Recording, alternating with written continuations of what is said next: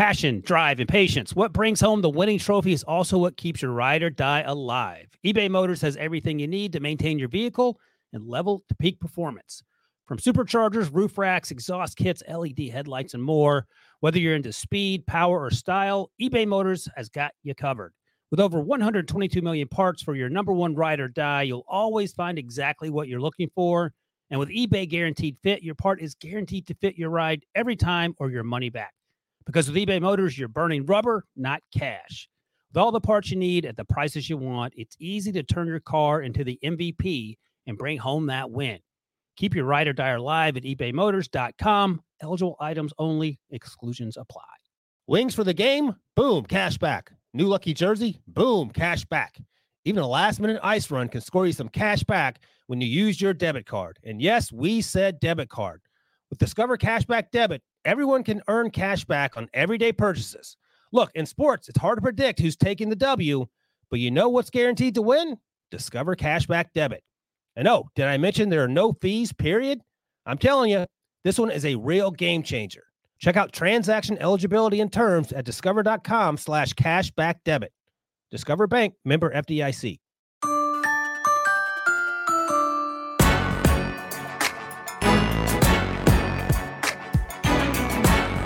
We are 50 days away from the 2023 NFL Draft. This is With the First Pick, the CBS Sports NFL Draft podcast. This is episode 20. I'm CBS Sports Draft analyst Ryan Wilson, and I'm joined by our general manager, good old Rick Spielman, who's more than 30 years of NFL experience, including a decade as the Vikings general manager. And wait, what's that? We got Brady Quinn here too? That's right. A 4-star out of Dublin Coffin High School, the face of Notre Dame football. And the Browns' first-round pick, Brady Quinn, joins the show. Hey, how you like that intro, Brady? That was big. That was way more than I think I remember working with you last time. So I appreciate the big intro. It's definitely not necessary, though.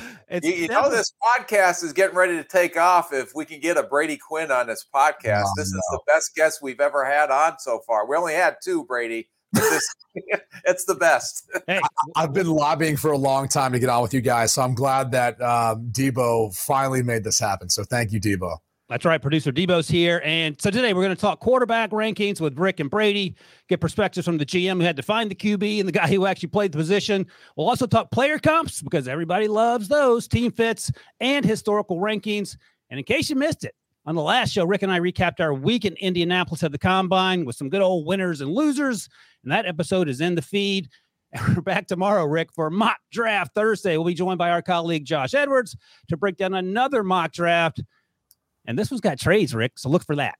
All right. Yeah, I'm excited about it. At night, and when I know we're doing a mock draft, I can't sleep at night. It's just crazy how excited I get to come on and give my a professional opinion, somewhat professional opinion on the mock drafts that these guys are putting together. But Brady, just so you know, I have the utmost respect for the work that these guys put in to do the mock drafts. I did find it interesting. I don't know if you're being facetious right now, but I did find it interesting to hear.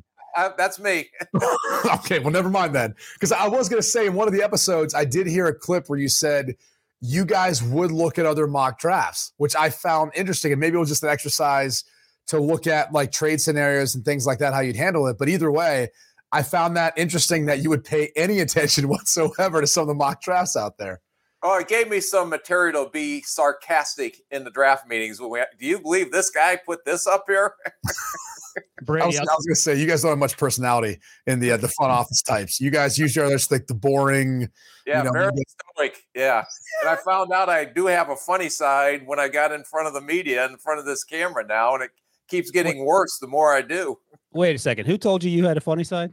Me. I told myself that. Oh, okay. Okay. Remember, I'm the person, my job and role on this podcast is to promote and build self-esteem. And that's what I do. And Ryan is a very fine young man. So, and he will say that plenty of times as we go through this draft mock or this quarterback ranking. So Brady, this is what I'm up against. And you want to see he and Prisco together. That's like trying to corral 2-year-olds and get them like in their car seats and get them out the door. It's just not going to happen. Well, Prisco is the bad student in the class. You know, Rick's the teacher. It's just Prisco won't listen. So, all right, one more thing. Let me get through this promo Debo wants me to read. Then we can get to it. friendly reminder, we're now 3 times a week. I just mentioned that Monday, Wednesday, and Thursday, 2 p.m. You can watch us live on YouTube at NFL on CBS. And while you're there, subscribe and leave a comment.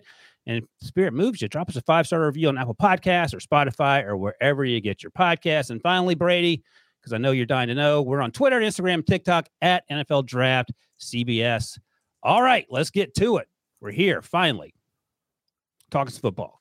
I'm going to do some quick news first before we get into the quarterbacks. And Rick, I'll ask you this first. I don't know if you saw the news, but Andrew Voorhees, the offensive lineman, the guard out of USC, he tore his ACL at the combine. He went on to do the bench press, and he put up over 29, I think.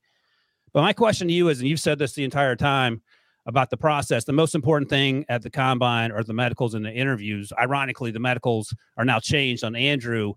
Is there any reason for that young man to be working out? Yes, there is. And unfortunately, he tore his ACL, and very rarely does anyone get hurt in those workouts. But unfortunately, because I really like him as a football player, I think he has a chance to be a legitimate starting guard in this league. He's big, he's massive, but unfortunately, he tore his ACL. I know there's always insurance policies put in place in case something like this happens. Usually when you do the insurance policies, and I don't want to step out of my lane as a lawyer, but they usually put the value of where they would potentially get drafted. So I do believe that it was an ACL, depending on what the medical looks like. It may hurt him a little bit, but I still think he's going to get drafted. He's just too good of a football player not to get an opportunity. And I'm sure that he had some kind of insurance policy put in place in case stuff like this does happen. Unfortunately, it did to him. Yeah, it's becoming a lot more common. You see now in the college ranks, and even some universities will now pay for players when they come back for an additional year. If they were already draft eligible the year prior, they'll pay for that insurance policy, and that policy will go all the way up to when they actually get drafted. And there's a permanent disability policy that you can take out. Obviously, if you get injured in playing or something happens, you can never play again. And then there's obviously a loss in value. And that loss in value usually works where, if you get picked outside of this said number, whatever that is, you get the difference between what you're offered and then and what you would have potentially made. And so, for example, when I came back for my senior year, I had an insurance policy, which, Lordy, the premiums were so expensive back then. They were so much cheaper now because there's so much more competition in the marketplace. But I digress. I believe if I would have fallen due to injury anywhere outside the top 12, top 14 picks, I would have gotten the difference of, wherever I would have been drafted. And I think like 12 or 14 million, something like that. I have to go back and look at it, but every policy is different. But usually guys who were draft eligible the year before, if they do come back, they have one of these policies. And even some of the guys who become draft eligible have them. So they are covered for an incident like this, but you just hope Voorhees had one. Brady, let me follow up with you because I think, correct me if I'm wrong, I think you had the PCL injury in your bowl game. Is that right? So yeah. No Senior Bowl. Did you do anything on the field? What? No Senior Bowl?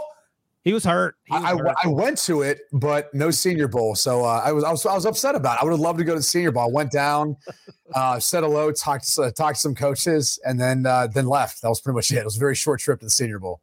You'll hear it sooner, probably in the next few minutes. Rick is very serious about competition. He asked Will Levis to his face. He said, "Why weren't you at the Senior Bowl?" Because he had some serious questions. So I would have been more curious to hear your question, Stetson Bennett, about that one. That would have been a little more interesting. Yeah, I heard some things about Stetson Bennett too. We'll get to that in a second. Did you do anything at the combine, Brady, because of the PCL?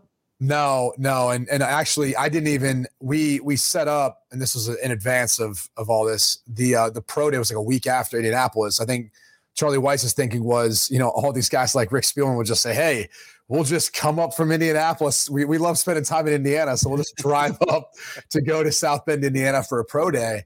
And I didn't even test at the pro day just because I wasn't 100%. Couldn't really push and be as explosive as I wanted to. So I ended up doing all the interviews, medical testing and all that. And then I think I bench pressed because the scout, and Rick, you could confirm this, there are scouts that kind of walk around with each group, right? Yeah. That's how they divided up. So we had Denver's. And so Denver's scout, obviously Jay Cutler the year before, he did bench press. He just kept pushing. He's like, "Come on, man. I know you can put up a big number. If you're not going to do it, do something." And so I'm sitting there and I'm watching every guy have to go up there and tell them that they're not benching. And so I called Charlie Weiss. He cussed me out. So it was the stupidest thing he ever heard in his life. And I called my agent and say, hey, I'm thinking about doing this. And I was represented by Tom Condon. And Tom, he just, hey, Braids, don't think that's a good idea. You have a pro day coming up at the end of the week. And, I don't think that'd be very smart.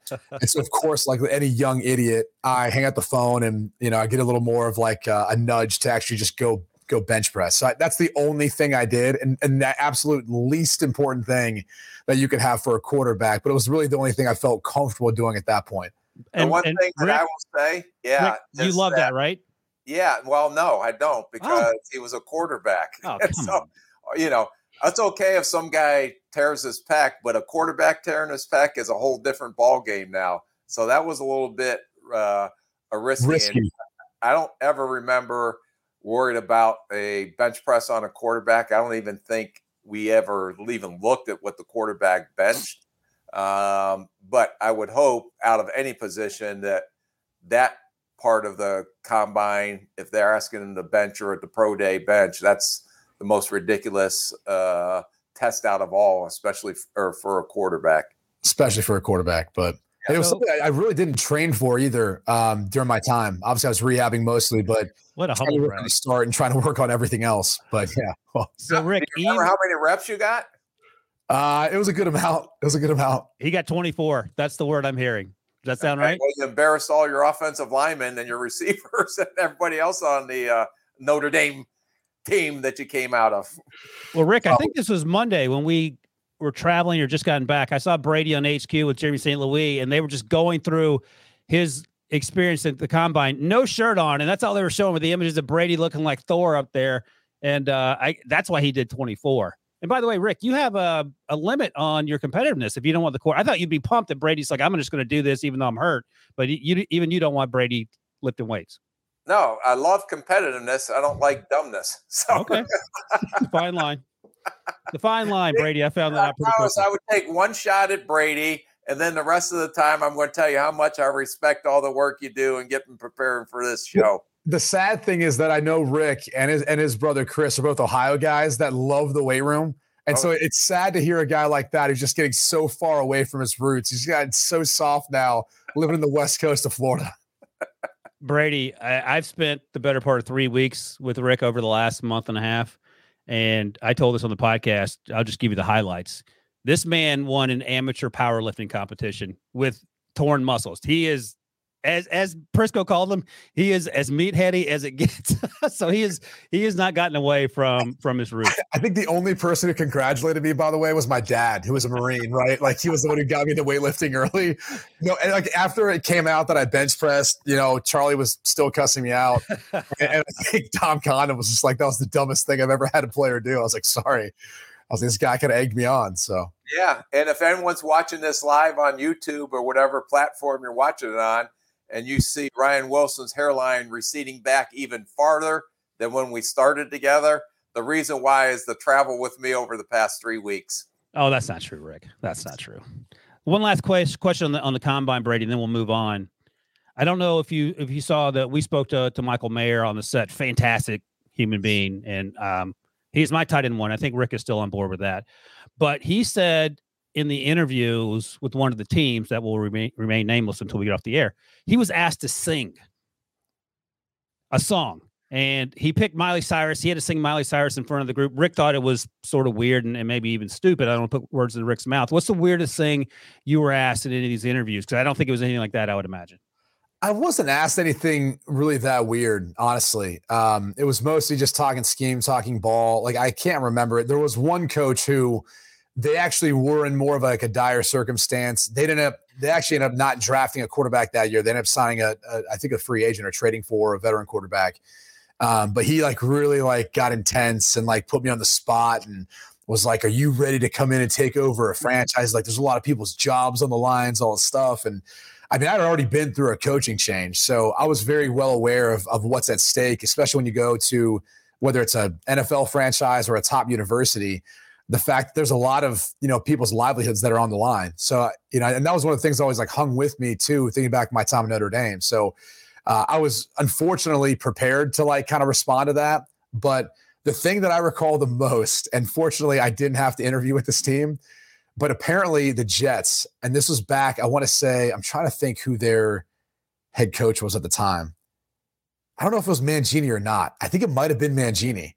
But they would go in, and obviously, and Rick knows, like you walk in these small rooms, some of them, there's a lot of people there. And so you're like shaking hands, introducing yourself. You get someone's name, get someone's name, get someone's name. Well, apparently they were like, the player would sit down, and they'd be like, who's that guy?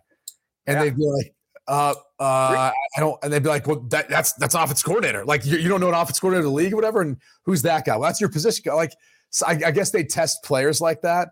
I remember Tom kind of represented Peyton Manning. And so he kind of talked to me before the draft. So I remember like the biggest thing for prep was like going through flashcards of faces of like people in the front office and coaching staffs, just so you always knew everyone's name and it was never foreign to you depending on who you ended up talking with. But apparently the Jets played that game with a lot of players and guys came out like spinning. Like that was basically the entire interview, just them being made fun of for not knowing anyone's name in the room. Rick, were you on the Jet staff in 2007? Because that sounds like a familiar story. Not, but I do remember one of my he's a very good football player in the league right now, and he did not associate with me. We were doing the interview, and we had like 15 people in the room, like Tom or like Brady was describing, and we were just sitting there chatting. And he looked at me and goes, "Well, what do you do?" And I says, "Well, I scout the Northeast part of the country. I'm a Northeast scout, and I cross-check this position." I'm not going to name the position. So carried on, and all the people in the room were just busting up laughing because I was talking about, well, you remind me of so-and-so from Tufts College up there or Rhode Island. I said, I think you're a little better than him. This guy was a player that went in the first round. And then finally he put 2 and 2 together, and all of a sudden his whole demeanor changed once he found out what my role was, and it wasn't the Northeast scout. I have a quick question for Rick because I found this out while working the combine as part of the media, and it blew my mind because, you get assigned to the combine and you have a roommate, which, when you're in college, like unless you're living in a house with some of their guys and all that, you're not really sharing a room with someone. At least it wasn't for a while. So I'm not going to say what particular player, but it was a running back. And I happened to ask him, I said, "Hey, who's your roommate?" And he's looked at me, and he'd been there for a couple of days now. He goes, "I don't know." I'm like, "What do you mean you don't know?" He goes, "I don't know." He goes, "We just keep crossing paths. We never really are in the room at the same time unless we're like asleep, or he's asleep when I get there, I'm asleep when he gets there." I said, "So you're sleeping next to a complete stranger who's like 5 feet away for the past 2 days, and you still don't know their name?" And the best part was I saw him when I was broadcasting, calling a game, and he never found out who his roommate was the entire combine. Is that not a red flag for a player, Rick? Well, you think, I always had the rule of thumb, whoever, or I shouldn't say that, never mind. But if anyone you're sleeping with or sharing a room with, probably would be a very good indicator that you might want to ask at least their name as you go forward in life. Yeah. I love how you and then there's another life lesson from Brady Quinn and how to proceed forward at the combine. There you go. Lift weights, don't wear a shirt, and know your roommate. Yeah, no one wears shirts for weigh-ins. So don't be putting that on me. They told us all everyone had to strip down, man. So when I was actually scouting, I should have had my shirt on since I was watching instead of weighing in. Yeah, Rick was doing push-ups with the other guys were trying to. So Rick was shirtless too next to all the players. I just was trying to make everybody feel comfortable at home. There you go. Yeah, those are just the Spielmans. Don't worry about it. They do that every year. It's a thing they do. All right, let's talk quarterbacks. So we got a quarterback here, Rick. And instead of going through the top 4 guys that we've talked to death, we'll get to those guys in a second. Let's start with some sleepers outside the top 5, and 5 includes Hendon Hooker for our causes here. So I'll go through the list of names of guys we're going to talk about. Rick, you're going to talk about Jake Haener out of Fresno. Brady, you're going to talk about Tanner McKee out of Stanford. We haven't talked a lot about him at all. And then I'll talk about my guy, Aiden O'Connell out of Purdue. So, Rick, I'll start with you. And we saw Jake Haener down at the Senior Bowl. It was a rough going for all the quarterbacks there. Where do you see Jake Haener going in the draft? Because that's what fans want to know. Teams that need a quarterback, almost certainly a backup quarterback. Where might we see him go off the board?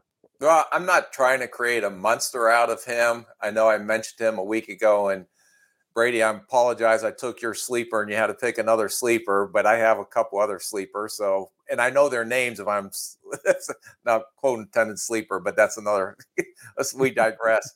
But when I watched his tape, he, not the most talented arm, he's accurate, short and intermediate.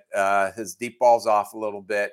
He has a real sense in the pocket. He's not going to threaten anybody with his legs, yet he made a couple plays. So he's not a phenomenal, great athlete or anything like that.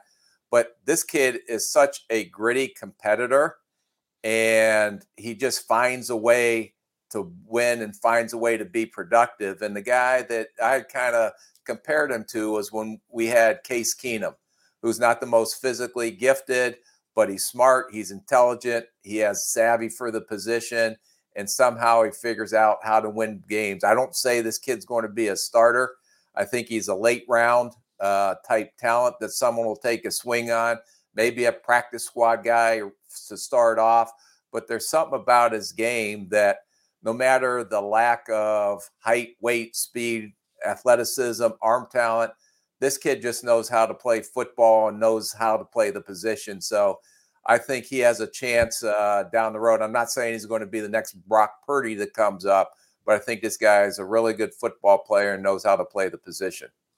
It's an interesting comparison when you mentioned Brock Purdy, only because Purdy played a lot of football at Iowa State, kind of had a knack for being tough, being a good leader, like all the qualities that I think you're looking for, some of those intangibles. And even though their offense, it wasn't necessarily predicated on throwing the football around a ton. I mean, they probably targeted the tight ends more than anyone in college football, and heavily led by their ground attack, especially when Breece Hall was there. But that's like almost a fair comp. You mentioned the fact I like Jake Haener. I love Jake Haener. I think the kid plays with this chip on his shoulder. If you look at his backstory, kind of a SoCal kid, didn't really get the recruitment that I think he was looking for. Finds his way to Fresno and ends up, to me, being a guy who is kind of a giant slayer, really sees the moment when playing bigger opponents, to me, can make all the throws. I don't know that he does anything extraordinarily well, but he's one of those kids that I think there's something to him, and he's not the type of kid you want to bet against. And it's funny you mentioned Case Keenum, because he's probably similar in that respect. And even though Case was extremely prolific during his college years, I think there's something to Jake Haener too, where both him and Case are the two types of guys you meet and you say, if I was going up against that guy, I wouldn't bet against him. Like there's something to him. There's some grit. There's something else there. So I love the fact you got Haener as a sleeper. I definitely think he is in this draft class. All right, Brady, let me ask you about Tanner McKee, because we really haven't talked about him much through the draft process. Part of me wanted him to go back to school. Stanford had a tough year all around. He's not Davis Mills athletically or with the arm strength. He measures 6'5", 231 at the combine. He had among the smallest hands there. He had the same size hands as Jake Haener, 9 3/8 inches. Where are you on Tanner McKee? Should he have come back? And what is he going to give a football team that makes you think that, okay, he should go ahead of, for example, a Jake Haener or Aiden O'Connell? Yeah, I'd love to get Rick's opinion on this as far as how he views a guy like this and whether or not he should have come back. I think as a former player, I look at it and say, what was he coming back to? Stanford's really hit a rut right now, and David Shaw's no longer there. You got a coaching change. Is that really something you want to be a part of and hang around for that? Or why not just try to go to the NFL now and start potentially your professional career? I think he did some good things on tape. I mean, look, he's a very accurate quarterback. It doesn't matter what level you're talking about. When you kind of comb through the tape, there's not a lot of separation from Stanford's pass catchers, and that was something you noticed, that the ball play was fantastic. So that's one of the big things I think that stood out to me. They run more of an NFL-style system as far as what he's asked to do at the line of scrimmage. I don't think he's going to walk in to any NFL offense and have any problem. He'll have to obviously have a learning curve, but compared to what a lot of other systems look like in college, he won't have an issue with what's going to be on his plate and what he's asked to do. His footwork was very consistent. All the things that I think you're looking for at the NFL level, from playing under center, footwork within the pocket, all those things that I don't know that they need a ton of work with. It's just, what's his upside when you're looking at him as a player? As you pointed out, he doesn't have the strongest arm. There's times when you kind of question some of his decisions. Pre-snap, it almost looks like he's making up his mind where he wants to go with the football, and there's times he got in trouble doing that. And he's not a very good athlete, which, he's probably more of a throwback from 20, 30 years ago, the type of size that you're looking for at the quarterback and what his skill set is compared to what today's NFL skill set is, where you like to see the guy have a little bit more mobility. So I'm not sure how much good it would have done for him to come back for another year. He's probably another mid-late round guy, based on how teams are evaluating him. But Rick, I'd be curious to get your thoughts on, how you view a guy like Tanner McKee. Should he have gone back for another year?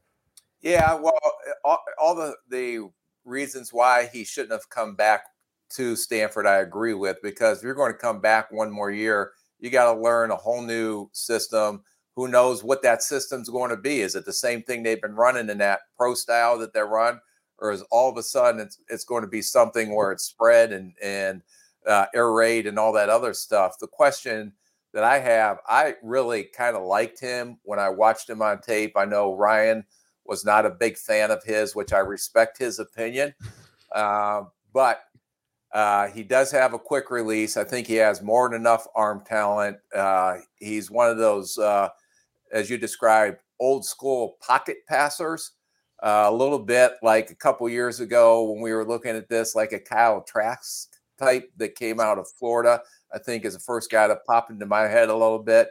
The question is where all these offenses are going in the NFL now. And it almost seems that every quarterback, one of the criteria that we didn't talk about even 3-4 years ago was the ability to buy a second chance, to make some plays with your feet, things like that. So I do believe he is talented enough to get drafted. But the question is, what team is the best fit for him? And that's the thing where a lot of the draft meetings are going on, and you're talking with your offensive coordinator, talking with your quarterback coach. Does this guy, not that he's not a good football player, not that he can't throw the ball, but he fit in the scheme that we run? And the other thing that you got to be really conscientious about is, okay, you have a starting quarterback that may be more mobile than he is, and all of a sudden he's ended up being your number 2 quarterback. Do you have to change your whole offensive scheme, or how do you adjust your offensive scheme to, if he ends up, because of injury, or he ends up being your starter, how do you change that midstream? So I thought, like, for example, when Tampa drafted Trask out of Florida, that was like similar to what because they just had signed Tom Brady, so they're two kind of, I want to call them, not anywhere near the GOAT and what he is, but kind of similar as far as big, strong arm quarterbacks that aren't very mobile. So that kind of fit their profile of a quarterback and fit their system. But it'll be interesting to see what's coming out of these draft meetings and how will he get maybe judged on fitting only specific schemes, because he is one of those old school pocket type passers. No, that's the issue. I remember talking to West Coast scouts in the fall about him, and there wasn't a lot of buzz. And the draft media feels differently in some aspects. They have him as a top 75 guy, which feels incredibly rich. I think he's probably mid to late day 3 guy, best case scenario. And I have him ranked as my QB 8. Jake Hayner's my QB 7, and my QB 6 is my guy Aiden O'Connell. That guy is tough. And I don't know who would win a foot race between him and Tanner McKee. It would probably be close, because neither one of those guys is anything but a pocket passer. But Rick, we talked to Payne Durham at the combine, another guy that I like a lot. He ended up running a 4.87. He's just a big tight end. He plays a little faster than that in my mind. I thought he had a good Senior Bowl and had a good season as a reliable middle of the field target. But we also saw what Aiden O'Connell was able to do with Charlie Jones out there. And that guy will stand in the pocket and get hit in the mouth and deliver pass after pass. Did he have some mistakes? Yeah, every quarterback makes mistakes. Every quarterback makes bad decisions. But he feels like, to me, a guy that you can draft on day 3. And I love that smile. If you're watching on YouTube, looking at his headshot there, draft on day 3. You can develop him. Maybe he's on the practice squad for a year or 2, eventually be a number 2, can come in and start 2 or 3 football games for you if your quarterback goes down. And you can feel pretty good about those chances to win half those games, maybe even win one more than you lose. And I feel like that's his lane in the NFL. What do you think about that, Brady? What do you think about that scouting report? I'm a big Aiden O'Connell fan. He's another guy that I think would have fallen in the category of sleepers for me, but you had obviously already picked him. We had the chance to watch him live in person a couple of times this past season. And a few things stood out. Again, he checked all the boxes as far as being able to make all the throws. You talked about the toughness. I mean, we saw it week 1. You know, they had Penn State on a Thursday night game, and he was taking some shots there early on, getting a lot of pressure. And he kept standing in there and delivering throws and time again. And ended up being a back and forth game. Ultimately, Sean Clifford led Penn State down for a drive that let them go ahead after he threw a pick 6 to go down in that game. But Aiden O'Connell provided every opportunity for Purdue to be in that game. And outside of Charlie Jones, they didn't have a ton of talent. You talked about Payne Durham. He was one of those other targets there that he could throw to, but it wasn't a lot. And they really didn't have much of a rushing attack. So at the end of the day, a lot of credit to Aiden O'Connell for the way he was able to stand in there and play. But another guy I think is accurate, good touch, not the strongest arm, not the biggest guy, not the most athletic in there with Tanner McKee, but he kind of fits more of that old school late round pick, looking at him more as a backup, as you had mentioned, kind of coming in and saving the day for a game or two. Rick, are you an Aiden fan? Yeah. A little too stiff for you? No, I respect your opinion, Ryan Wilson, and the evaluation that you placed on him. My question is to both of you, when you're talking about two pocket passers and the way the game in the NFL is all about space now, and what can these guys come in and function as potential backups? Maybe they can. But Brady, if you had to stack your Stanford sleeper versus the Purdue sleeper, which one you taking if you're on the clock and you need a backup quarterback? Purdue. I think O'Connell moves a little bit better too in the pocket. He's got a little better pocket awareness. Tanner McKee at times, it almost felt like he struggled to kind of feel the pocket when he's navigating it, when he did get under duress. I think O'Connell moves a little better, and I think he also manages the pocket better. So it'd be O'Connell. It'd be Haener in front of these sleepers we're talking about, O'Connell, and then Tanner McKee. All right. I would take Clayton Tune from Houston over both those guys, but that's my opinion. Oh, well, why don't you talk about him then? Yeah, what's the deal with that then? He could be a sleeper too. One sleeper. All right, fair enough. I will allow you that. All right, let's take a quick break, and I'm going to talk about a promo. I don't know if Debo wants to talk about this promo or not, but I'm talking about the Bracket Challenge promo. And if you're watching on YouTube, use that QR code in the top right corner to sign up for With the First Pick /Pick 6 Bracket Challenge to compete against your favorites like us and your least favorites like Will Brinson and John Breach. If you're listening to the podcast, use the link at the top of the episode description. Go Tar Heels. Robert Half research indicates 9 out of 10 hiring managers are having difficulty hiring. If you have open roles, chances are you're feeling this too. That's why you need Robert Half. Our specialized recruiting professionals engage with our proprietary AI to connect businesses of all sizes with highly skilled talent in finance and accounting, technology, marketing and creative, legal, and administrative and customer support. At Robert Half, we know talent. Visit roberthalf.com today.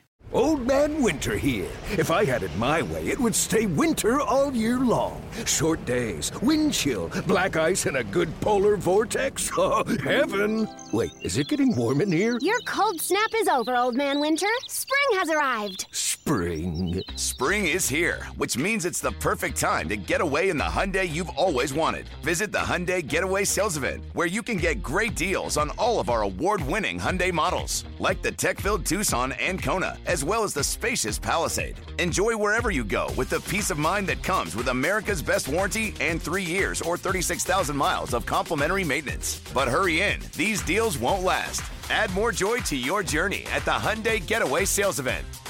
Now get 0% APR or up to $1,500 bonus cash on the Hyundai Tucson. Now, during the Hyundai Getaway Sales Event.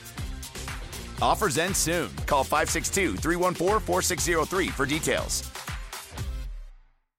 All right, let's talk top 5 quarterbacks, and we'll pick up the pace a little bit. We're halfway through this thing, and we're lollygagging along here. So, Brady, we talked to all the quarterbacks as we typically do on the set. Usually you're there. We missed you in Indianapolis. So right before we start taping, I turned to Hendon Hooker, and I said, hey, Hendon, me and you have something in common. I'll give you $10 million if you guess what I said next. Oh, gosh. I have Don't even try. Just have the. I don't know. What is it? Hey, Hendon, we both tore our ACLs. And he was incredibly gracious. He goes, "Oh yeah, what kind of graft did you get?" So we had a little conversation about that. I look, the man's 6'4", 215. He might have been in the first round conversation had he been healthy and a few years younger. That's all we have in common. Let's be real. So anyway, he was fun to talk to. And Rick, I'll go to you first because I think we all agree we have him as our QB5. But you have pushed back on me a little bit when I said I would consider him late in the second round. You don't like that, but you do like the young man, right? Yeah, I love the kid and all the adversity that he has been able to overcome. And this is just another adverse situation with a torn ACL and being 25, like everybody is trying to poke holes in his kid as he comes out. But out of all these players that we have talked about, he is a one player that if you had to put money on a horse that is able to overcome all the negatives or all the red flags that people are putting on him, this kid's going to be able to do that. When we sat there and talked with him on the set, you can tell, like when you sit there and talk with a player, that he has that it factor. He has that quiet but confident leadership. You look at it in his eyes. We talked to Jalen Hyatt, the receiver, and everybody to a man from Tennessee said he was the first one in the building. They're supposed to be over there in the mornings for meetings. His car was always the first one in the lot and the last one to leave. So I don't bet against players like this that have shown to repeatedly overcome the adversity that they have faced. Now and then you throw what you watch on tape this year. I mean, the arm talent, everybody's criticizing Tennessee's offense and it's simplistic, but you still have to make those throws. You still have to make the correct decisions. And he even talked to us about how he did have to go through progressions in that offense. And I think he's underrated a little bit. Now, I know the ACL may inhibit him some, but he does make plays with his legs. So I was very impressed with the player that I saw on tape, and even more impressed after you sit there. And we had a 10-minute interview before Ryan pulled the mic from my mouth because I still had a ton of questions to ask. Apparently, Ryan Wilson is also the timer as how many questions I'm allowed to ask. But just trying to get to know the young man, I can tell that he probably knocked every one of those interviews with those teams out of the ballpark. Brady, I'll tell you this: Pete Prisco doesn't like talking to the players because he would rather talk to the coaches and the GM, right. so he can do his thing. Rick loves talking to these players. I mean, he does it to the extent that I do have to tell him to stop talking because we're trying to get these guys through other things to do. So I give him a ton of credit for that. And he will ask tough questions too. And I'll tell you about some of those in a second. But I want to ask you about Hendon Hooker. I don't hate him in the second round for the Tampa Bay Buccaneers, for example. Rick's not crazy about that. I talked to teams that say late day 2, more likely day 3, which feels almost disrespectful to me. What do you think? Yeah, no, I love the player. You guys talked about a lot of the adversity that he's fought through. Not only just changing schools, going to Tennessee from Virginia Tech, but obviously the ACL tear and everything else. But I think when you talk to the young man, he kind of has that you call it quiet confidence. It reminded me a little bit of Desmond Ridder from last year, a guy who was really experienced, also kind of had this quiet confidence about him and almost like a chip on his shoulder too. Obviously, the biggest difference is Ridder didn't tear his ACL, where that's what Hooker's battling back from. But both very experienced, just mature individuals. So I think kind of had that feel to them. The comp I threw out there was Geno Smith. And it's ironic that you think maybe he could be a second-round guy because that's what Geno Smith ended up being. Both players experienced, played a lot of football. Both came from offenses, too, that I think when you go back and look at them, you kind of said, all right, well, were they maybe gimmicky? Was there a lot of stat padding because of the style and the things they were doing? I'd never forget that Tavon Austin coming across, catching this jet sweep pass. I think they did it like 5 times in a game, and he scored a touchdown on every single one of them. And you're just going, how nice would that be for a quarterback? You've got no risk. The shotgun snap comes, you push it forward. Tavon Austin takes it, does the rest of the work. And if you happen to mess it up, it's not a fumble, it's an incomplete pass. So you would see some of those concepts too with Tennessee, where you're watching Jalen Hyatt run wide open down the field and you're going, okay, is how hard is this an offense to put up stats in? But as Rick pointed out, you still have to make the throws. You still have to play in those clutch moments and take on some of those giants that you have to play, like in Alabama. And so I'm a big fan of the young man. I like to call him better than, because he's got a better arm than you think. He's better athleticism than you think. everything about him is kind of just better than you think. And so he's another kid you kind of throw into the category of, because I don't know that anyone looks at him as a first-round talent. So he's kind of with the rest of the group, and he's just a guy that I wouldn't want to bet against. We kind of talked about that with Jake Haener. Hendon Hooker's another one of those guys.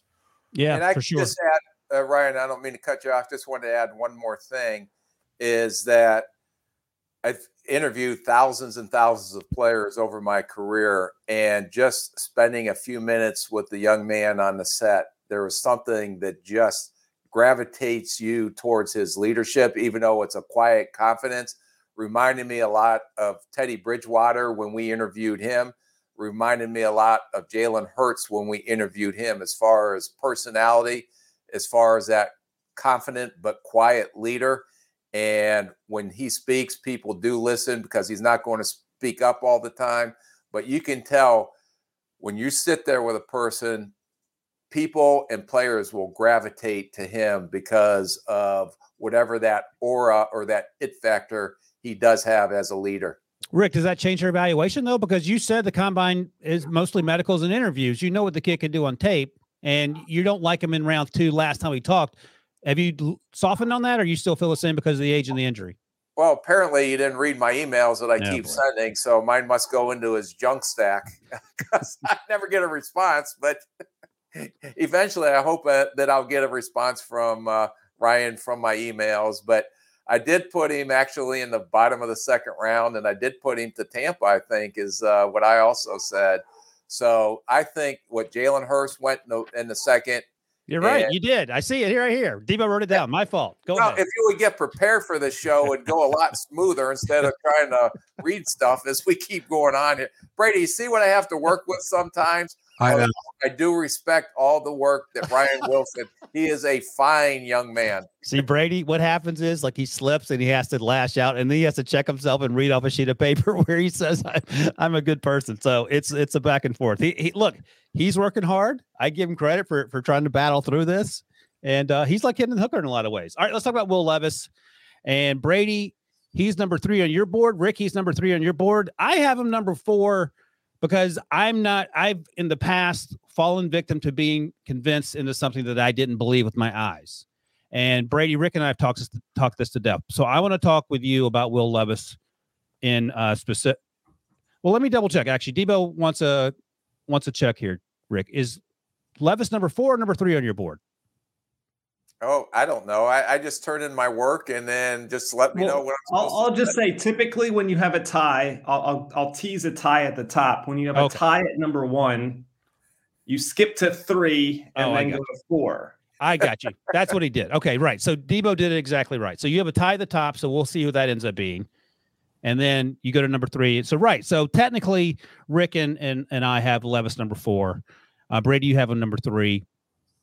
Rick and I have talked Will Levis to death. We met with him last week at the combine, and to Rick's credit, he turned to Will before the interview started and said, "Listen, I'm going to ask some tough questions." And then when the interview started, he said, "Listen, I crushed you during the year because of the way you played. Here's my question to you." And Levis, he didn't seem happy about it, but he wasn't a jerk. I'm sure he's tired. He's been answering those questions all week. He answered the questions, and I thought he gave a pretty thoughtful answer. So Brady, my question to you is, can you sell me on Will Levis as a franchise quarterback based on what we saw in 2022? And I know you have to tell me about 2021 and the coaching staff and all that. Go ahead. Yeah, and let me just start off by giving you my comp for him, Matt Stafford. Are you buying Matt Stafford? Because okay, so the first thing when I look at a comp, the first thing I try to do is I watch a quarterback throw and I go, "Ooh, who does that remind me of?" And when you watch Will Levis throw, he's got the ball jumps out of his hands. I mean, it just comes out effortlessly. Very similar to Stafford, and doesn't have to put much on it. And they both have howitzers for arms. So then I was like, all right, how do these guys kind of look comparatively when you stack them up? Will Levis was like 6'4"-ish, I think, 229, something like that. You weighed in, and that was his height. I got Stafford at his combine at 6'2" plus 225. So not too far off as far as body comp there, right? Then you go into their stats. And Rick, I'm sure during your time, I think you were the vice president of player personnel at this point with the Vikings. Looking at Stafford, but it wasn't like, statistically speaking, he was wowing you at Georgia. He had about, at least at the end of his career, a 2-to-1 touchdown interception ratio. Completion percentage, though, was just above 60% his last year there. So you were kind of looking at him saying, okay, what's the disconnect here? Is it the offense? Is it who he's throwing to? Is it him? Is it something else? Whatever the case may be, Matt Stafford's still at number one overall, if I'm not mistaken. And I think in large part because the upside and his upside ability. So if you want me to sell you on Will Levis, that would be, I think, the case that you're trying to make for him is he's got a big arm. He's an even better athlete than I think Stafford was, even though I think Stafford is a better athlete than we give him credit for, but very similar in that regard. And at least coming out of college, going back and thinking of Matt Stafford back at Georgia versus, Will Levis at Kentucky. Levis has a better completion percentage, but the games become more spread out. Completion percentage are a little easier to manipulate now, but both showed some inconsistencies in accuracy as far as throwing the football around. So that was kind of my comp. I think that's the sell. It's hard to be able to honestly look at the 2022 tape and try to put together with the 2021 and go, how does this happen?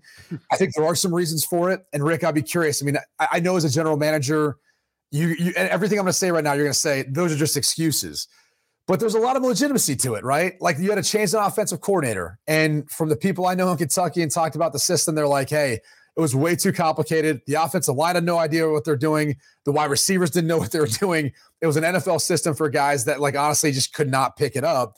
And I think that plagued a portion of it. He wasn't practicing throughout bouts of the season, walking around in a walking boot, just trying to make it through and try to be tough and play for his team. So he's banged up. He's got a system that is a new system to everyone. It's not going well anyway. And obviously Mark Stoops made the decision to move on from him at the end of the year. So it kind of gives you a little sense of how that works out. And Scangarello didn't last long during his time in Denver. So, say what you want, but I do think there are some reasons for maybe the drop-off or the inconsistencies in play. My biggest concern is just, you see some of the inaccuracies at all three levels and the inconsistencies of his accuracy at all three levels. It's not like it's just the short intermediate, downfield. You see it throughout the season, throughout drives, throughout games. And I think that's something that, he's got to figure out a way of cleaning up. I don't know if it's a byproduct of the system or his eyes are not addressing them properly or what the case may be. But that's my sell, Ryan. So maybe you're buying that, maybe you're not. So, Rick, I think you told us previously on the podcast that you were Matthew Stafford's pro day, and that was something to watch with that arm strength. That's the strongest arm I've ever seen at a pro day. It was a windy day down at the University of Georgia. And when you stand there and you hear the ball whistling through the air, it probably has a little pepper on that heater that he's throwing. So I guess my question to Brady, since you played the position, I played it in high school, but I moved to linebacker right after that. So that was I ran the run and shoot. So we can go into my whole scouting report back in the day. Oh, I can't wait for that. We were way ahead of our time. But when you are getting hit as often as he got hit in the pocket, how does that affect your technique? How does that affect your accuracy? Knowing that, okay, I'm going to get probably hit in the mouth again here coming up. And does that have a psychological or even any type of, let me put it this way, subliminal message in the back of your head that I'm probably going to get the crap hit out of me again here, so I would just want to get the ball out and do the best I can? And the other question I have for you is, can accuracy be taught to a quarterback? Can accuracy improve? And my analogy was, okay, if you're a 4.6 guy in the 40-yard dash, you run 4.6, you'll never be a 4.3. Maybe you get to 4.55, but you'll never run a 4.3 in the 40. So the question is, okay, he's an inaccurate passer. We can improve it some, but is it a trait that you either have or you don't have? And we that's why you're on the show here today, because of your area of expertise that can maybe set us straight on some of these questions that I do have about playing the quarterback position. So this falls under the category of you don't want your quarterback to be too smart, right? Because you got to be dumb enough to be able to drop back every single play. And even after getting blasted the last three dropbacks, believe that they're going to be able to protect you and there's not mismatched so you don't have a dysfunctional offensive line. So you would love your quarterback to be dumb enough to be able to play that way and think that way. But I think we'd all agree it's not human nature. Even the GOAT, even Tom Brady, he doesn't like being hit, right? That's just part of the game. So to think that he probably didn't speed up some of his mechanics, to think that he probably didn't set properly to some of his throws, or even at times, got too focused on what was in front of him instead of what was downfield. Those are all probably legitimate reasons as to maybe what played a role in the inaccuracy we saw this year versus last year, even though I will say this, his completion percentage was only a point below what it was, I think, in 2021. So those are all legitimate things that I think you talk about and probably buy into. And again, you don't want to make excuses for the guys, but the reality is in the NFL, those hits come that much faster, that much harder, and you got to figure out a way to get the ball out quick or before, faster than that, or you've got to figure out a way of protecting yourself up or being more mobile, getting outside the pocket, which he was obviously not able to do given, he's kind of banged up, had an ankle and foot injury he's dealing with. What was the second thing you asked? Because I'm still battling CTE here, Rick, so I'm sure I forgot some of that. Can accuracy be improved? Oh, so I would say, to your point, you're right. Like, you're not going to make a guy the most accurate quarterback in the league, from dramatic fundamentals and, footwork improvement, mechanical improvements. You can improve it, but only to a certain degree. I would say this, though. The tag on Josh Allen was he was inaccurate.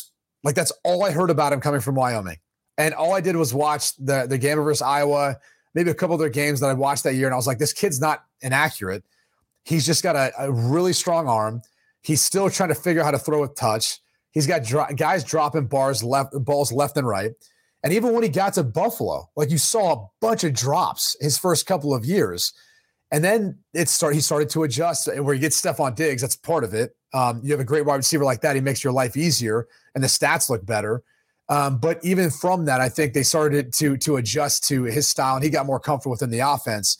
And I think the stability of playing in Brian Daboll's system for 3 years, the stability of everything out around him that he had as far as the chemistry of guys he was working with, and then adding a guy like Stephon Diggs who could separate, who could make contested catches, who could make him look good on some of his inaccurate throws, all of that made him look now like one of the best passers in the league. And so I think you can improve it, and maybe in some cases, depending on the supporting cast, drastically. But there is probably a ceiling, in that regard.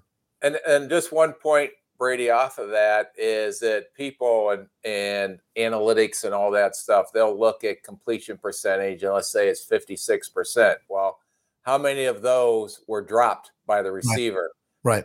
Or his interceptions are up? How many of those are because it pinged off the receiver's hand or got deflected up in the air? And you know what I'd love to see is the correlation with arm strength and drop percentage, right? Like Matt Stafford, howitzer for an arm. He hit over 60% one time in his entire college career. Then you look at Josh Allen, same thing. I believe I've got him at 56% back-to-back years where he started at Wyoming. You start combing through guys with strong arms, tend to have guys who end up having more drops. Like, that's just kind of part of it because, it's not as soft of a ball. It's humming. As you said, it's making a sound. It sounds like a whistle when it's coming your way. And a lot of the throws that you're making at the NFL level are throws that, the wide receiver is not going to be able to see you release the ball, or at least he shouldn't, right? The timing of these plays, the ball should be out before that receiver's out of his cut. And so that ball sometimes jumps on them as compared to other guys who have a little, softer touch, softer arm, and are placing the ball a little bit further away as these receivers get out of their cut. Yeah, I think it's important to remember that this is the beginning of the process. It's not the end of the process. So while I don't love Will Levis as much as some other people, that doesn't mean he won't be a great football player. But Rick, I want like a 10-second answer, and I ask Brady the same question. We'll move on to our next quarterback. But Pete Prisco is coming around on Will Levis, and I don't want to speak for him, but I think he's pushing him for QB1. We'll see how far down that road he gets. But I asked him this question yesterday, and I'll let you guess the answer. But I said, knowing everything we know now about every player on planet Earth, if you're the 2023 Steelers, would you rather have Kenny Pickett going into the season, or would you rather have Will Levis? Rick, who are you taking? I'm taking Will Levis because of the upside. Brady, who are you taking? Same. I'd probably take Levis. I think Kenny Pickett's a good athlete. I think Will Levis is probably a little bit even better of an athlete. Definitely Levis has a stronger arm. And even though Pickett played well down the stretch, I would – and it's tough because you've seen him play in the NFL now. He's played well, so it's hard even seeing that. But I think Levis is maybe a little more upside there. All right. The bad news is that you both agree with Pete Prisco. All right. On to the next quarterback. Can we redo the question? Timo will dub over your voice, and you can say anybody but Will Levis. All right. Anthony Richardson. Brady, we'll get your thoughts here first because Rick and I have talked to Anthony Richardson to death. I'll just say this. When he walked on set last week, he was taller and thicker than Will Anderson.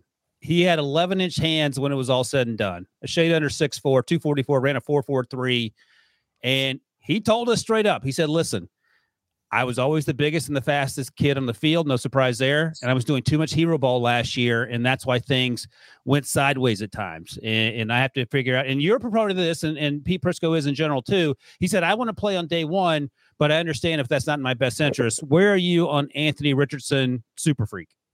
Yeah, I think he could end up being the best player in this draft class at the quarterback spot. He has that sort of potential. His ceiling is higher than anyone else, but his floor is probably as low as anyone's, right? So there's that sort of potential for that sort of play. I think he's got a really a raw skill set. At times he flashes where you really see him put it together. The Tennessee game in particular, there's a few throws where he had to manipulate the pocket and deliver some strikes, and he did that. You obviously the arm strength, the athleticism, we kind of knew that going into the combine. Like that event was built for Anthony Richardson to go out and show out. But then you start to see some of the missed throws that he made on some of the intermediate routes, whether it's the outs to his left or some of the other throws throughout the combine. And you're saying, okay, he hasn't thrown to these guys before. But at the same time, you're seeing some of these other guys like CJ Stroud, who hasn't thrown to these guys either, and they're completing passes to him. So it's, again, he's raw. That's the bottom line. My comp for him is Josh Allen. Josh Allen, 6'4 plus, about 237 when he came out in the combine. Anthony Richardson, 6'4, 244. You look at them athletically, they both are freak athletes for that size. Strongest arm in the draft class, in my opinion. Josh Allen had the strongest in his. Both guys sub 60% completion percentage and very raw when you watch them on tape. But I think they're skills that you can work with. So, is it in his best interest to sit and watch for a year? Maybe. I sometimes feel like that's overrated because, a quarterback plays a game where you need experience, you need reps. And the only real reps you can give someone to help them truly improve is those live game reps. And so you got to build an offense and a system around that allows them to be successful. I think you can do that. But I think more than anything else, if you're going to play him, you got to be patient with him. And so it might look ugly in the beginning, but I think he's the type of player, he'll get better the more reps he gets. Rick, let me ask you some follow-ups to what Brady just said here. You guys do a whole core of testing beyond just how fast you run and how high you jump. And you've talked in the past about how important it is to differentiate between a smart quarterback and a quarterback who processes quickly. Is there a test to figure out whether Anthony Richardson, how soon he should be on the field other than the eyeball test, number one? And number two, if your owner loves Will Levis more than Anthony Richardson, but you and the scouting department talk him into Anthony Richardson, do you have the understanding that you're going to have a 2-year leash, or is this a thing where you might have to have a visit into the office after week 6 and you lost 45-0 because the quarterback threw 4 interceptions? Oh boy. I will just say this.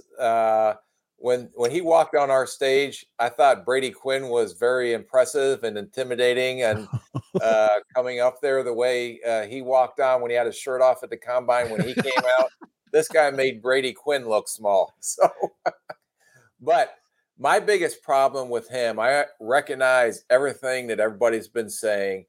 This is a kid out of anyone that I want to know how he processes and how he can get through his progressions. Because when I watch tape and a guy with this freak athletic ability, if his number one option is not open, then he's relying on making a play with his feet or doing something crazy.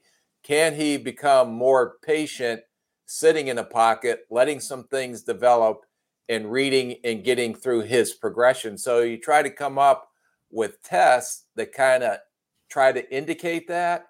I don't know if it's ever going to be a surefire thing, because if it was, there'd be a guy making $1 million here if they came up with an answer to the burning bush question, as they like to say, trying to figure out these quarterbacks. Hey, Rick, let me interrupt you quickly. Did you guys use virtual reality sometimes to simulate pre-snap, post-snap, or no? Did you guys have virtual reality? Huh? Did you guys have virtual reality stuff? No, he was in the league last year. I know. I'm just saying, like, I don't know how much they'd use it for the combine stuff. Fired 10 years ago. I actually did do something. Let the body get cold first before you.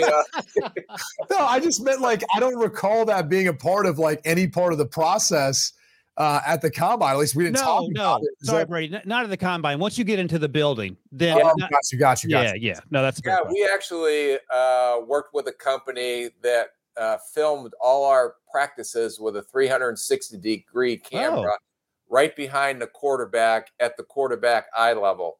So you can actually put on the virtual reality glasses and watch his head movement, and it moves on the screen. So the coach is asking, why are you looking here and not here? Nice. Was it Striver? Huh? Was it Striver? Is that who you guys used? Yeah.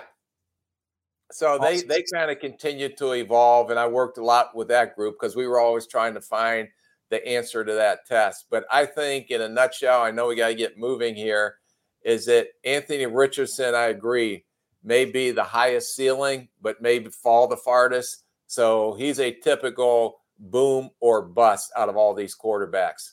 All right, Rick, let me ask you, because Debo wants answers. Teams that need a quarterback in the first round: the Texans at 2, the Colts at 4, the Raiders at 7, the Panthers at 9, the Jets are at 13.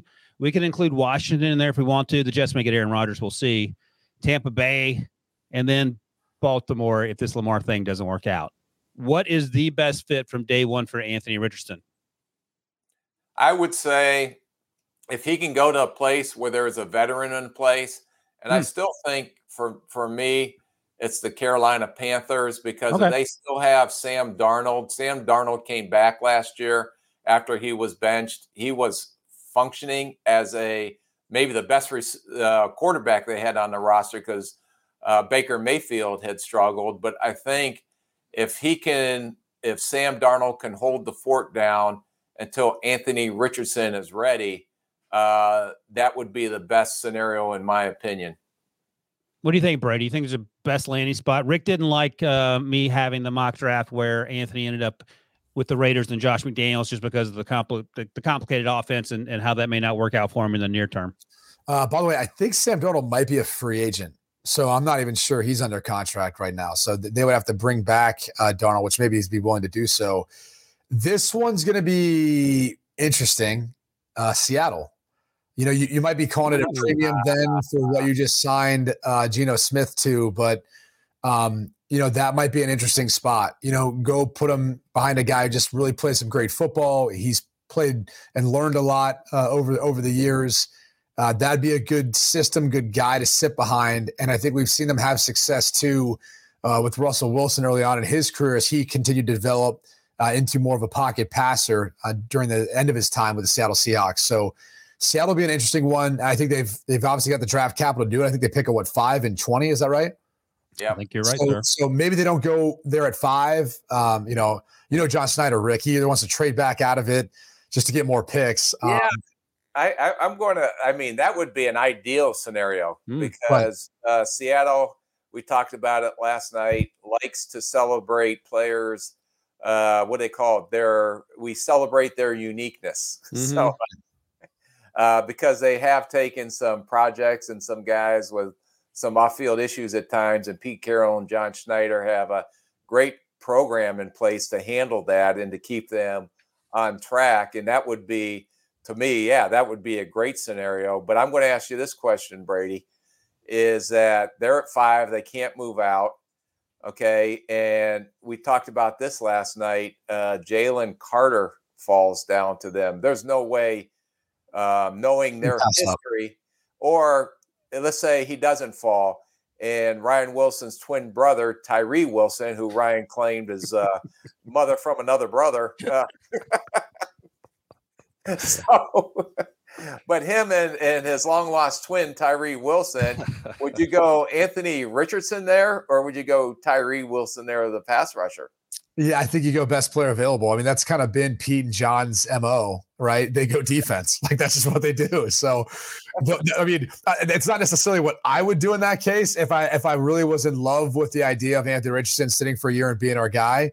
But I think they go defense there, and then they hope that Richardson falls them at 20 or maybe they would make a move to move up somewhere from 20 to go get him. As again, we know the Seahawks like to move around a decent amount. So that might be an ideal scenario. But for Anthony Richardson to be able to sit and watch after the year Geno had the contract he signed, they're tied to him at least for a year, if not two. So it gives Richardson a little time to develop.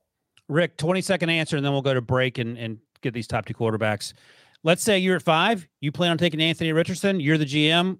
Are you calling Geno? Are you worried he's going to be upset after signing the new deal, or you don't care? Yeah. I mean, even I think that it's a call that needs to be made just so they're not rocked off their we just signed you to a contract. You're our guy, but just understand we want to make sure that we're grooming a young guy behind you as well. But I think that's the first-class way to handle the situation, and first-class way an organization can give a quarterback a heads up that, hey, we're going to draft this guy here at 5, but I wanted you to be in the loop that what we're going to do. So when the media calls you 5 minutes later and asking you all X, Y, and Z, you're prepared for this. What if he or his agent are very, very angry about that? What do you do then? I don't think they're going to be very angry about it. Knowing Geno Smith, and we talked about adversity and all the adversity he's been through, I think he's happy that he finally got a payday, even though it's a 3-year deal. And then if you're a competitor, bring him in. I love to tutor him, but he's not going to take my job. I know that for a fact. So. All right. I love it. We'll be back in just a second with the final two quarterbacks. Passion, drive, and patience. What brings home the winning trophy is also what keeps your ride or die alive. eBay Motors has everything you need to maintain your vehicle and level it up to peak performance, from superchargers, roof racks, exhaust kits, LED headlights, and more. Whether you're into speed, power, or style, eBay Motors has got you covered. With over 122 million parts for your number one ride or die, you'll always find exactly what you're looking for. And with eBay Guaranteed Fit, your part is guaranteed to fit your ride every time or your money back. Because with eBay Motors, you're burning rubber, not cash. With all the parts you need at the prices you want, it's easy to turn your car into the MVP and bring home that win. Keep your ride or die alive at ebaymotors.com. Eligible items only. Exclusions apply. Rise and shine, football fans. This is Susanna Fuller from Morning Footy, a podcast part of the CBS Sports Golazo Network covering the breadth of the global game. Join me, Nico Cantor, Charlie Davies, Alexis Guerreros, and guests every morning for the perfect blend of news, analysis, conversation, and exclusive interviews. If you love soccer, then look no further. We've got you covered for Europe's top 5 leagues, the W Gold Cup, the Champions League knockout stage, CONCACAF Nations League, NWSL, MLS, transfer news, and much more. Download and follow on Apple Podcasts, Spotify, and anywhere podcasts are found. Subscribe to Morning Footy. All right, let's power through these because Brady's got things to do. Rick's got mansions to enjoy out his front window there. Mansions. Just there's no M on it. It's just we can't afford the M. It's just an M. Fair enough. Fair enough. All right, CJ Stroud, number 2 here. Brady, you have him number 2. I have him number 2. Little spoiler alert here. Rick has him at 1B to our guy Bryce Young 1A. That'll be a fun conversation in a second. Here's the thing on CJ for me, Brady, is it feels like he's flown under the radar somehow, even though he's played Ohio State for 2 years. At least when we talk about the other quarterbacks in this class. But he might be one of the most consistent. He doesn't throw with the anticipation of Bryce Young. He doesn't have the arm of Anthony Richardson and Will Levis, but he makes plays. And it felt like, and I think Rick agrees with me on this, when we talked to him at the Super Bowl and then we talked to him at the Combine last week, you get a better sense of who he is, and he comes away as a more impressive person and player. Obviously, Danny Cannell said the same thing. Where are you on CJ Stroud, and are there any concerns about what he might be in the NFL? No, I don't really have any concerns about CJ Stroud. I think, one of the things that we always talk about when it comes to this time of year is like, what's his ceiling? Is he coming in at kind of his ceiling? Like how much more can he improve? He's incredibly accurate. He's the most accurate passer, in this class. Like, again, he was another player that going to the Combine, I was like, you got two ends of the spectrum. You have Richardson who's going to wow you with his athleticism, arm strength. And then you have a surgeon in CJ Stroud who's going to literally hit every single throw. He's got plenty of arm strength, and he's going to just be able to ace everything else, every other test he gets. So both those, and then he's going to check boxes too, right? As far as his size and he's not dealing with what Bryce Young's dealing with. So it was no surprise that, you looked at him and you said, okay, like this is set up for him to succeed. My concerns are pressured, clean pocket. You're looking at the stats right now if you're able to watch the screen. And that was something I had noticed, really starting, 2 years ago, and then watching tape, preparing to go on to games and talk about Ohio State and CJ Stroud going into this year. I saw early versus Notre Dame week 1. They got a couple hits, a little pressure on him early, and he was a different player. Iowa, in particular, in that game, a different player. They had a sack fumble that ended up going for a touchdown. I think that might have been Iowa's only points in that game, which were defensive, which is no surprise if you watched Big Ten football in Iowa this year. Shout out to Chris Hassel. Yeah, but the point is, when he got hit early in games, he didn't have his best games. That being said, I think he showed something, that he hadn't showed his entire career versus Georgia. That was his mobility. He showcased the ability to do it, but even also playing really tough in that game, which alleviated some of the doubt that I kind of had, but also left me questioning, like, where was that his entire time at Ohio State? So, look, my compliment was Jared Goff, who came from a system like to sling the football around, but it was very accurate, all 3 levels throwing the football, very similar body comp as well to CJ Stroud. I think Stroud showcase might be a little bit better athlete, but the bottom line is I can easily see him being the first quarterback taken in this draft class. It's just, to me, and I'll ask Rick this, like, how much better can he get? When you look at Levis and Richardson, I think you don't have that question because you're saying, oh, they can get a lot better from here. Like they might end up being some of the most talented players in the NFL. Stroud kind of walks in as almost that. What do you think, Brady?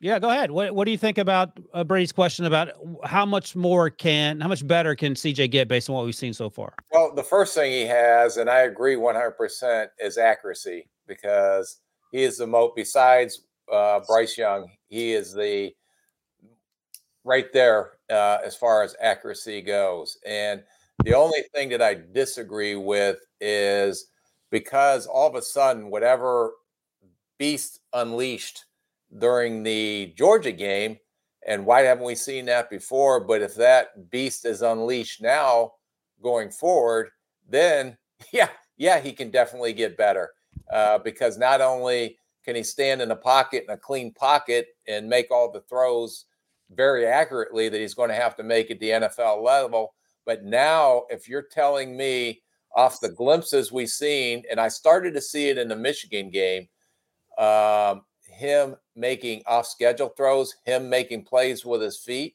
And that's what I said. I'm sure that's the number one question in everybody's interview room is why wait until those 2 games? And is this what we're going to get going forward? So if this is what we're going to get going forward, then yeah, that's why I kind of snugged him up there to 1B and moved him ahead of the pack of the Levises and Richardson, because I had my doubts too. I said, and as long as he's clean in the pocket, he can throw with the best of them. But he's so mechanical sometimes when the pocket breaks down and he's not processing. But all of a sudden, whatever clicked in his head or whatever clicked with him came out in that Georgia game. And if you're getting a quarterback you saw in Georgia and that continues at the NFL level, then he definitely has upside and will be a very good quarterback at this next level. So, Rick, let me ask you, is there a wider number of teams that are a good fit for CJ because he seems to fit more schemes and he's answered more questions than Anthony Richardson and probably Will Levis? Or do you think there's a team in particular that makes the most sense for him? I think he's just too talented to fit any scheme. And I think nowadays with the type of quarterbacks that are coming out from the collegiate level, offensive coordinators are more willing to adjust their schemes to fit what that quarterback skill set is. I thought, back before it was in vogue, what Greg Roman did with Baltimore's offense when they got Lamar Jackson. And he's not a pocket passer, but they're a different offense than when Joe Flacco was in there, a quarterback for him. And I would say the same thing about what you saw with Justin Fields and how they adjusted their offense to what Justin does. And I still think he needs to improve as a passer. And I think he made some strides in his second year. But all of a sudden, he's running up and down the field because they did something to adjust their offensive scheme to fit Justin Fields' skill set. All right, Brady. Bryce Young time, number 1 overall, 5'10" and 1/8, somehow weighed 204. He chugged more water than Chase Claypool did a few years ago. He ain't playing at 204. My comp for him is Russell Wilson. I changed it because I'm going to get all the Wilsons in the league involved in this podcast. Russell Wilson pre-Denver, by the way. Obviously, aside from the fact that he's 5'10" and a quarter and weighs 204 or whatever, any concerns about Bryce Young?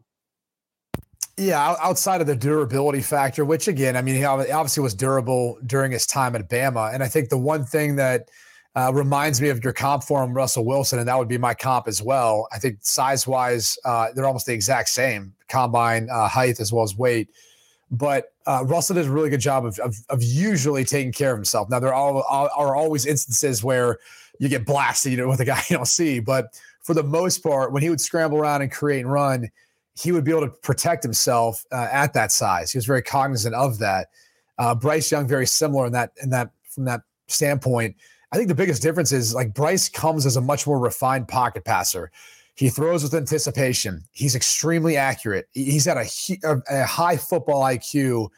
And what really strikes me as the most like uncanny thing that he does is the way he's able to throw without his bottom half at all. I mean, his feet can be in whatever place they want, and he could still throw an accurate football pretty much anywhere down the field.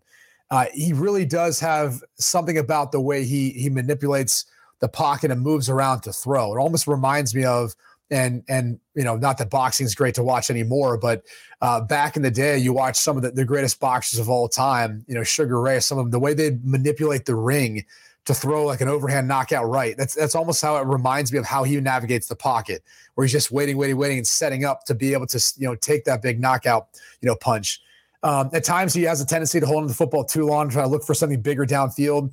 You saw that a little more this year though, because I think the receivers had a harder time separating and getting open. But that being said, he's just such a uniquely talented quarterback. I've said this to a bunch of people. Like I really enjoyed watching him every single week. I'd watch his tape every single week. It was like just a pleasure to watch as a former quarterback watching a current guy, the way he plays the game. So excited to see where he goes and how things pan out for him. But he's a tremendous young man too. All right, let's talk about that because Rick, we know how you feel about Bryce the same way Brady feels and the same way everyone except Pete Prisco feels, who, by the way, still has Bryce as his QB1. He just likes to stir the pot. The thing that comes, like, if there was one word to describe Bryce, I think it's unflappable. And his teammates said that. We talked to 5 or 6 of his teammates last week. Every single one of them, all defenders, all saw him every day in practice, marveled at his ability just to stand in the pocket. We were just talking about C.J. Stroud and pressure, and seemed like there was no pressure at all and continue to make plays. Rick, is there a team that you feel like makes the most sense for Bryce to hit the ground running and get his career going on day one, more so than the others of the team that needs quarterbacks? Obviously, if he goes to San Francisco, they're going to win a Super Bowl.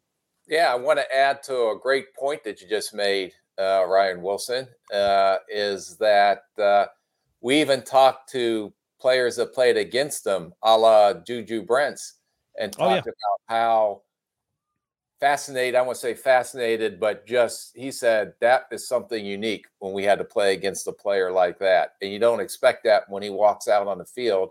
He's not going to be the first guy that you towed off the bus to show, hey, this is our starting quarterback. Right. But once he puts that helmet on and that whistle blows, I haven't seen anyone play quarterback position like he does with such savvy, such awareness, just a natural feel for the position in a while. And I know Brady, because Pete Prisco will rip me and everybody else will rip me. But when you talked about him being able to make those same type throws without setting his feet and throwing from different platforms where his arm's up here and sometimes it's here and doing all this stuff, I said not size-wise, but his style of play reminded me of some of the things that you see Patrick Mahomes do on the field. Now, everybody, Ryan Wilson laughs at me, and Pete Prisco laughs at me, and that's fine. I'm here to build everybody's self-esteem up. But I do think he has some very unique talents and traits. And best place for him is, I think they're crazy if Houston does not take him, because you're playing indoors, you're playing in the AFC South. Maybe people would be concerned if he had to go up and be the starting quarterback in Green Bay or Buffalo, where you're playing in cold weather, Chicago, outdoors. But if the Houston Texans take him and playing in the stadiums and in the division that they play in, I think he's going to excel as a rookie right off the bat. No, I think that's exactly right. All right, let's take a quick look at Rick's quarterback rankings the last 5 classes, excuse me. If you're watching on YouTube, you can see it on the old screen here in a second once Debo hits the button. And Brady, I want to get your thoughts. If anything sort of sticks out that surprises you or too high, too low on this list. I'll say immediately this list is 10 deep, 11 deep if you count 4A and 4B. Hey, can you preference this list for Brady that this was when they came out, not where they're at today? Right. But when we evaluated them, when they came out for the draft. So that's a good qualification. And thank you for making that call. Pro playing experience. Right. So if you're listening, the list, and this is how Rick evaluated the quarterbacks before they were drafted. He had Trevor Lawrence 1, Joe Burrow 2, Justin Herbert 3, Bryce Young 4A, CJ Stroud 4B, baby, Tua at 6, Justin Fields at 7, Anthony Richardson at 8, Josh Allen 9, Jalen Hurts 10. Anything strike your fancy there, Brady? Well, Hurts at 10 is kind of interesting only because, looking at the past 5 classes and the talent and all that, looking at what he's developed into now, and I think how he developed from Bama to Oklahoma, you could see some of that. But cracking the top 10, that's a good one there. Richardson being up there at 8, that's what stands out. I mean, that's all. Richardson's all upside, like that. You're just, you're betting on him, and especially surpassing Josh Allen. With you, this was based on my evaluations, and I did fall in love with Jalen Hurts after my interview with him. Which is easy to do. Like that again, another guy who's extremely mature, just like a wise young man, wiser than his years. I wouldn't change a ton. Like the Herbert Tua one's always interesting, right? They'll always be compared because of where they were drafted, same year and taken. To me, I was a bigger fan of the way Tua kind of spit the ball around coming out of Bama, but there was the injury concerns. And with Herbert, you just never saw him. He progressed every year, but it was never that like next step. And then I saw him in the bowl game. And that's the bowl game that got his name up there pretty good. I was just going to say, like, that bowl game changed everything. So I can understand that. I probably would have Bryce Young ahead of Herbert. That's just how I feel about him, the way he plays. And then Herbert, then Stroud. Love it. But yeah, it's a solid list. That's pretty much it. The Richardson one's interesting though. That's going to be the one that's going to be interesting to watch and see, especially as prospects coming out. Because at least Allen had 2 years of playing time. Richardson's only got 1. Have we ever seen a quarterback drafted with that few of touchdown passes? Mark Sanchez kind of comes to mind because he only started the year, right? What about Tannehill? What did he do? Because he was a receiver too. And Mitch Trubisky, were their numbers? They probably put up more numbers. We'll have to circle back on that on another podcast. But that's a great question, Brady. That's called teasing for the next show. So there you go. Well, there we go. Look at Debo. Fewest pass touchdowns in FCS FBS career. Michael Vick's at the top at 21. Trey Lance at 30. Didn't play his last year. How much does Sanchez have? Sanchez had, he only started 1 year, right? Don't ask questions you don't know the answer to, Brady. That's what I've been. I'm trying to look it up now, but I know we got to close this thing out. So, well, while you looked it up, I'll tell you quickly. Last week, and Rick sort of hinted at this, making fun of me. I'm now calling all these players young men, and Debo started a young man counter. So last week during one of the shows in the A block, I said young man 17 times. Debo kept up with the young man. 41 touchdowns for Sanchez, according to Debo. Yeah, but that's, again, he only started 1 year. So Debo's including the other year where he started a few games. I'm not sure what we're using for this stat, but Debo. You're all over Debo more than Rick is. 34 and 7. What else you got, Brady? Well, I've got Tannehill as well. Tannehill did start, though, for a year and a half, basically. Okay. At 42. Okay. So, yeah, you're onto something there. Yeah. Pretty smart for a guy who walks around Indianapolis with no shirt on. I'll give you that. I was just doing what Rick told me to do. I was doing what Rick and the rest of the NFL people there, they tell you to do. All right. That's why they call it the Underwear Olympics. You're walking around your skivvies the whole time. What do you want to say, Rick? I am good. And now that Brady ripped my list and I feel very bad about my list that Brady didn't agree with it, He liked it. Know how you feel now, Ryan Wilson, when I kind of get in you on your mock draft. So I said I would move up Bryce Young. That was about it. But I was honestly surprised to see Richardson where he was amongst that group. I thought maybe you'd have him a little lower, and I wouldn't be shocked if you didn't have Hurts a little higher. But the Hurts one was interesting too, because I fell in love with Hurts after that interview, and then anyone that can go through what he went through at Alabama, bounce back and go to Oklahoma and did what he did. Sometimes everybody gets so enamored with these numbers at the combine and the stats and stuff, but look at the guy's history and guys that usually find a way to get over adversity and it never phases them and they keep moving forward. And every time they hit a bump, they're even more successful the next time. You got to put a lot of credence into that when you make your decision as well. I was so when he told me he was squatting after games at Oklahoma. I was like, what? He's like, yeah, I'd go to work out and squat. I was like, okay, you're on a different level. Like, that's just a different level of how you're spending your time there in Norman. I've never heard that before in my life. When Brady Quinn does a double take about working out, you know you're doing something that very few people do. You've been talking up Jalen Hurts for a while, and you were right about that one, Rick. And by the way, we're done. That's it. That's a wrap on episode 20. Remember, give us a thumbs up if you're watching on old YouTube there. Subscribe to the podcast. Leave a 5-star review. Thank you again for all the support. Can't tell you how much we appreciate it. We'll be back tomorrow at 2 p.m. Eastern for Mock Draft Thursday, Rick. So thanks to my co-host, Rick Spielman, our QB1, Brady Quinn. Thanks to Devo for producing. We'll see you guys tomorrow.